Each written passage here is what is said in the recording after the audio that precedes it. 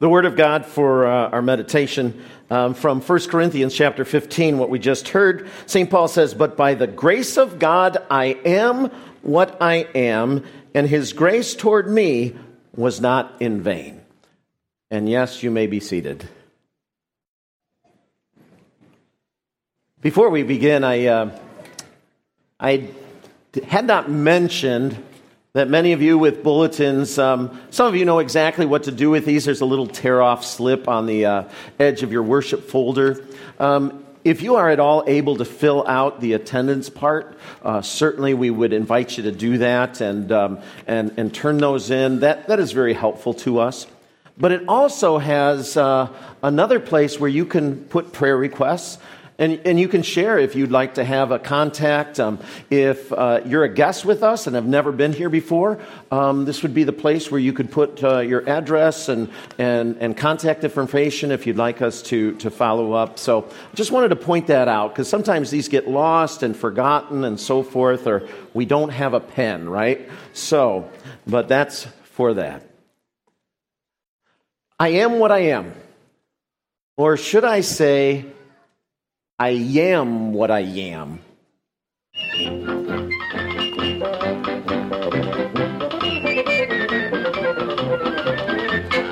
Popeye the Sailor Man. I, Popeye the Sailor Man. I am what I am, and that's all what I am. I'm Popeye the Sailor Man.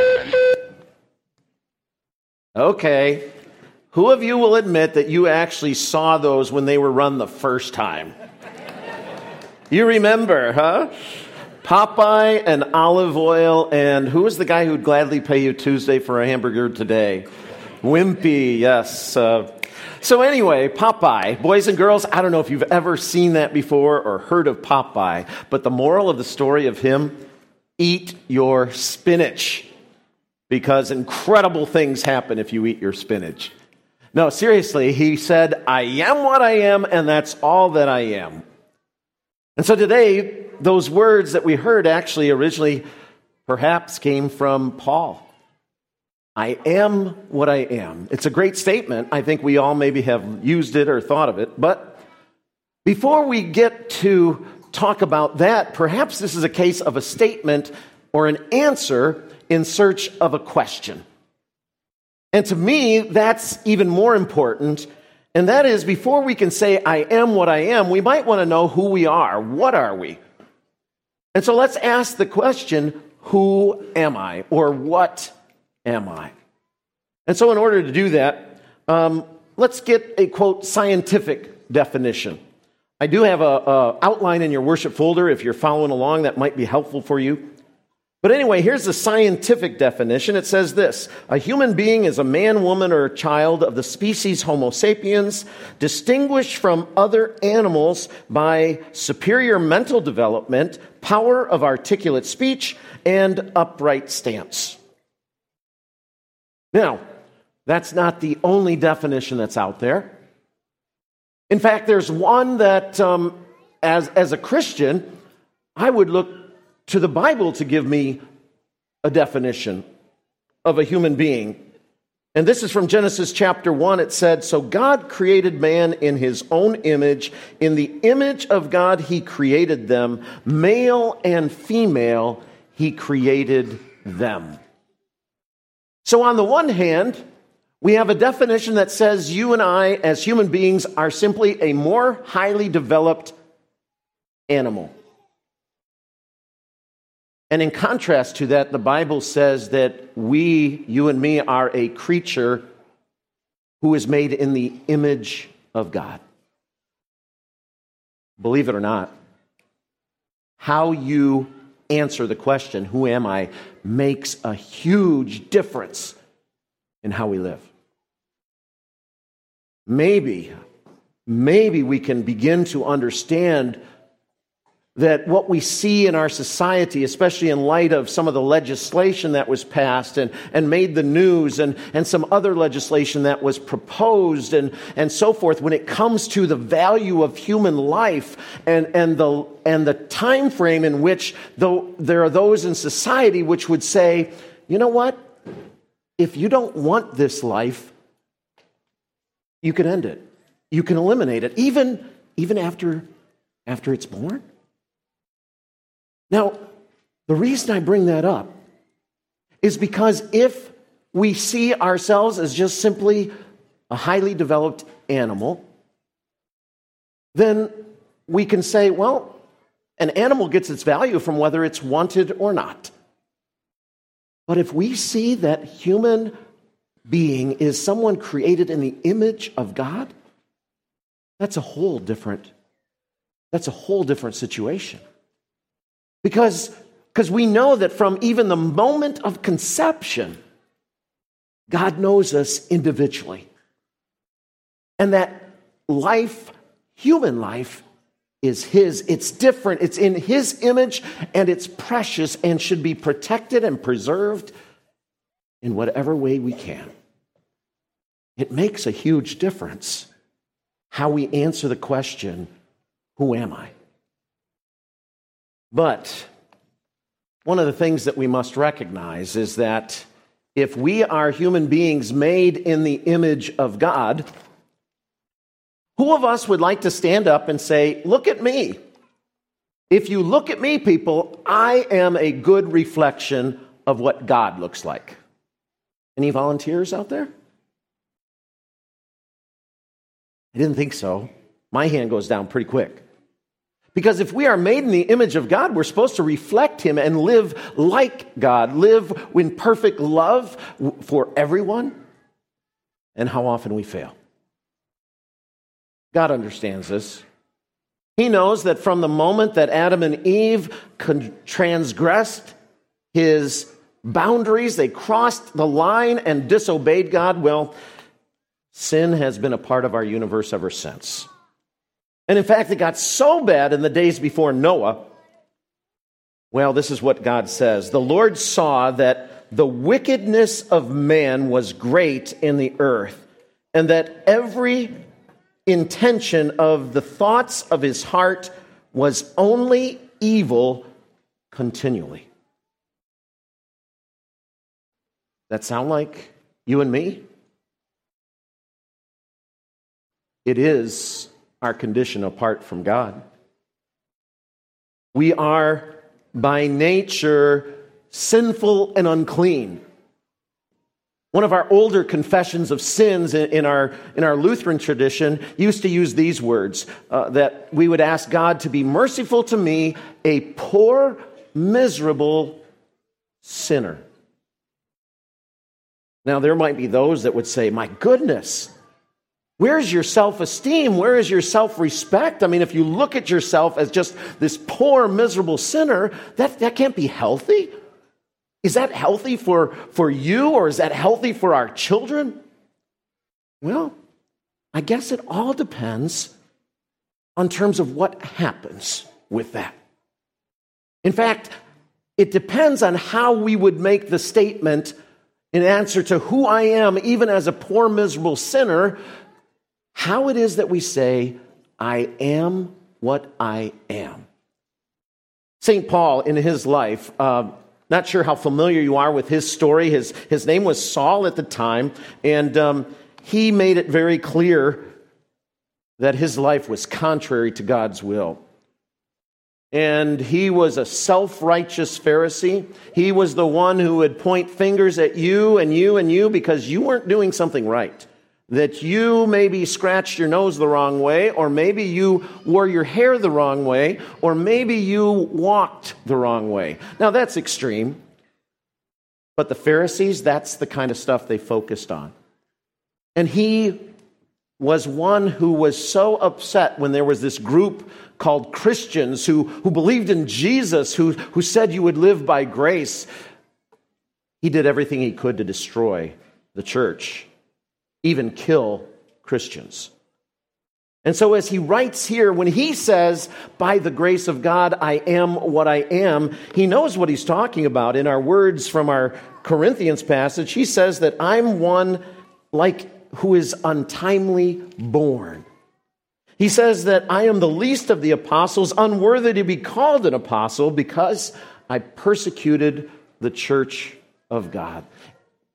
he once wrote to Timothy, he said, "This is a trustworthy saying. Christ Jesus came into the world to save sinners, of whom I am the worst." Do you see yourself that way? There's a risk. But when we compare ourselves to the Almighty, it's the truth. Now, who am I? A poor sinner. What's the way that we would say I am what I am? Like I said, it depends how you mean that. Let me give you a couple examples of those who might say I am what I am. Mark Wahlberg, he's got a shirt on that says, "This is who I am. Nobody said you had to like it." Amen? I think I feel that way quite a bit.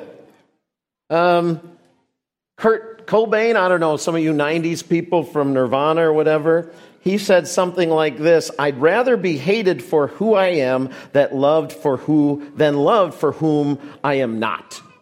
In other words, he didn't want to have to put on pretend and be nice to people and so forth just to get them to love him. He wanted to be himself, and if that meant people hated him, so be it. Some of you may know that the end of his story is pretty tragic. And then we have this young lady who I would guess does not like this picture of herself, hopefully. But she says this: "I am who I am. Your approval is not needed." Such responses to God's truth. I am what I am. In this case, I would say it's given in a spirit of defiance. And that's what that D under that phrase means. That there's a time where we say in defiance, I am what I am. In other words, I don't care what you think. I don't care what you say. And in fact, maybe even we say to God, I don't care what you think. I am who I am. And that's all that matters. And that's how it's going to be. That's defiance. And yet, some would say, hey, what about it when, don't we have to, quote, accept ourselves? And don't we need to be in a place where we can say, I am who I am? Well, I think there's a difference. And I'd like to illustrate it this way. Those of you who know me know that I happen to be visually impaired. And I have very poor vision, enough to get around, enough to be, quote, dangerous, so to speak. But in a condition or a situation like this, the darker it is, part of my visual impairment and disease is low light, being very restricted. So it puts me in some awkward positions at times socially, not being able to see people, know who they are, not being able to see a hand or a child wanting to give me a high five, much less see the child in some cases. It puts me in some very difficult spots, and that's a burden that I carry. And there are times where I wrestle with that and say, I should be doing better, and I got to find ways to do better about this. But then there comes a point where I think I'm able to say, I am what I am. In other words, the visual impairment that I have is nothing that I have done. And in fact, this is just the way things are, and that's who I am. But that would be different than if you would, I would take a look at my life and say, Joel, you're a pretty conceited, arrogant person. And you kind of lose your temper pretty quickly. You can get kind of testy and gruff. You can dismiss people. You can treat them without the patience that they deserve. And you can have desires that are not according to God's will. And one response would be, hey, I am what I am. Deal with it. So what's the difference? The difference can be very sophisticated at times, But it deals with the fact that on the one hand, we may be dealing with circumstances in our life that we have no control over, and then we may be dealing with things in our life that we do have control over. And just because I may be, quote, born with a short temper does not give me the right to say, I can lose my temper whenever I want, that's who I am, and you better live with it. And just because I may be born as a pretty conceited, arrogant person does not give me the right to walk around as if I'm better than everyone else. Why not? Because God in His Word has given us the guidelines, the guidance on how we're supposed to live. That instead of saying, I am who I am, no, God's Word comes to us and say, okay, you may have a short temper, you may be impatient, but guess what? By God's grace, you can in fact work on these things. You can in fact wrestle with these things, learn how to deal with them, and how to let the grace of God grow in your life. There's a difference there. And I wonder sometimes how much we hide behind the I am what I am, and that's all there is to it. There is another way that we could look at the way we would say that phrase, and that would be out of a sense of despair. I am who I am. We get a little taste of this in the lesson from Jeremiah chapter 17 we read before. God describes him like this. He says, he is like a shrub in the desert and shall not see any good come. He shall dwell in the parched places of the wilderness in an uninhabited salt land. Does that sound like your vacation destination? I hope you haven't been there. And in fact, I hope you aren't there now. But maybe you have been. And maybe you are. Because of things that have taken place in your life, maybe you're in a place that you feel completely all alone. It feels like a parched desert. It feels like nobody cares, nobody's there. It's a hopeless, joyless, loveless place to be. And we may give up, throw up our hands and say, I am what I am. It is what it is, and there's nothing I can do about it. And cry out in despair. If that's the case, then I also want you to hear what the scriptures also say. That even to those who are in that place of despair, Jesus comes along with the Beatitudes. Did you recognize those at all in the reading from Luke? When he says, blessed are those who are poor. Blessed are those who are hungry. Blessed are those who weep and mourn. Blessed are those who are persecuted, he says. How can that be? Because, he says, there is hope in Jesus. I don't care how much despair you are or may experience.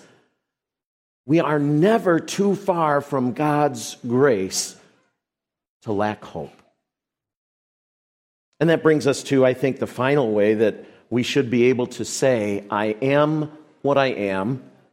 And that is exactly as St. Paul says it, out of a sense of grace. He says this, by the grace of God, I am what I am, and his grace toward me was not in vain. In other words, whatever he was, whatever he had, he recognized that it all came from God. He owned up to his past, how terrible he was. But now God had chosen him to be in a position of having a very special mission, to take the love of Jesus to people that didn't know about it. And in fact, he was one of the, quote, apostles. But apparently there was some disagreement in the church about that. Imagine that. There was disagreement in the church, even in the early church. Because there were those that were saying, now apostles, the real guys, now that's Peter, James, John, Matthew, James, son of Alphaeus, Thaddeus, Simon, and so forth. But Paul, come on, he persecuted the church. My goodness, he wanted to kill Christians. This guy's no apostle. I don't care what he says. He's claiming fame for himself. But Paul said, no, No, no, no. No, it's by the grace of God I am what I am. It is completely his doing. Everything that he had and who he was and the privilege that he had to share the gospel came about solely because of God's grace. Now, if that's the case, then if we have the question and we have the answer, now what about the response? Now, there are those who, even to this day, look at things like God's grace and just say, that's not fair. You're going to tell me that a guy like a mass murderer, if he repents and says he's sorry, that his sins are forgiven and that he would get to go to heaven? That's offensive. That's scandalous. That's a stumbling block for people to say, how could that be? You mean we can just do whatever we want in our life? We can sin all we want, and all we have to do is at the end say, well, I believe in Jesus, please forgive me, and we're forgiven, and then we get into heaven? The answer? Yes. But Paul was asked that question, and in the book of Romans, he takes an opportunity to answer that obvious question. Because as I've got in the sermon outline, he writes this, in response to this grace of God, shall I continue in sin that grace may abound? That's what some people would say. Well, keep on sinning. That way God keeps pouring on more grace, and everything's good, right? You know what Paul's response to that was? By no means. No way. No how. That is not what's supposed to happen. Just because we've been forgiven everything and we are right with God now, we don't want to go out and just keep on sinning. Absolutely not. Because somebody who has truly been touched by the grace of God in their hearts, well, they're different. And so that's where we have now the response that Paul gives us in this writing. We don't continue in sin, but rather, he says, his grace toward me was not in vain, which means for nothing. God didn't just give grace to Paul so that he could then just do whatever he wanted and not care about God until the end of his life. He didn't give Paul grace so that he could just sit back and relax and just do, his own thing and not pay attention to what God's plan was. No, God had a special job for him. His grace was towards Paul so that he could use Paul to touch so many other people with his grace. So when Paul received that grace, when he was converted, when he was changed by the power of the Spirit, he received that grace. And then he goes on to say, I worked harder than any of them. He's talking about the other apostles. Again, there were those that questioned his apostleship. And he says, I worked harder than any of them because, I have the worst reputation. God chose me, and I wanted to demonstrate that yes, his grace was not in vain. What do you think he worked harder at? Something tells me he got into the Word. Something tells me he went back to all of the Word that he had learned when he was a kid, but he studied it more now from the perspective of grace instead of the law. I bet he spent lots of time on his knees in prayer. I bet he was pleading with God to change him, to help him so that he didn't have those other foibles and to overcome some of the weaknesses in his personality and character. I bet he looked for every opportunity he could to do good, to see someone in help, and instead of threaten them, to go and be of service to them, to comfort, to encourage, to correct, to guide. I think that's what it means when he says, I worked harder than any of them. Not in a competitive way against them, but just to demonstrate that God's grace is what makes the difference. He says, it's not I that worked, but it was the grace of God in me. You see how this works? if we in fact believe that we are poor, miserable sinners, but that we are poor, miserable sinners who have been shown grace, then it's by grace we can say, I am what I am. And I'm going to work all the more harder than ever in order to carry out the plan that God has for me in my life, because this grace is not going to be in vain. It's not just for me. This grace is for others as well. And that's the bottom line. That's how he concludes this verse. He says, whether it was the other apostles who preached or whether it was I who preached to you, Corinthians, he says, we preached and you believed. That's the goal. That others might believe that Jesus is the Christ, the Son of the living God, and by believing in him may have life. So that others may come to the point where they know who they are and they can say, I am what I am by the grace of God in Jesus Christ. In his name, amen. And now may the peace of God, which passes understanding, keep your hearts and your minds in Christ Jesus. Amen.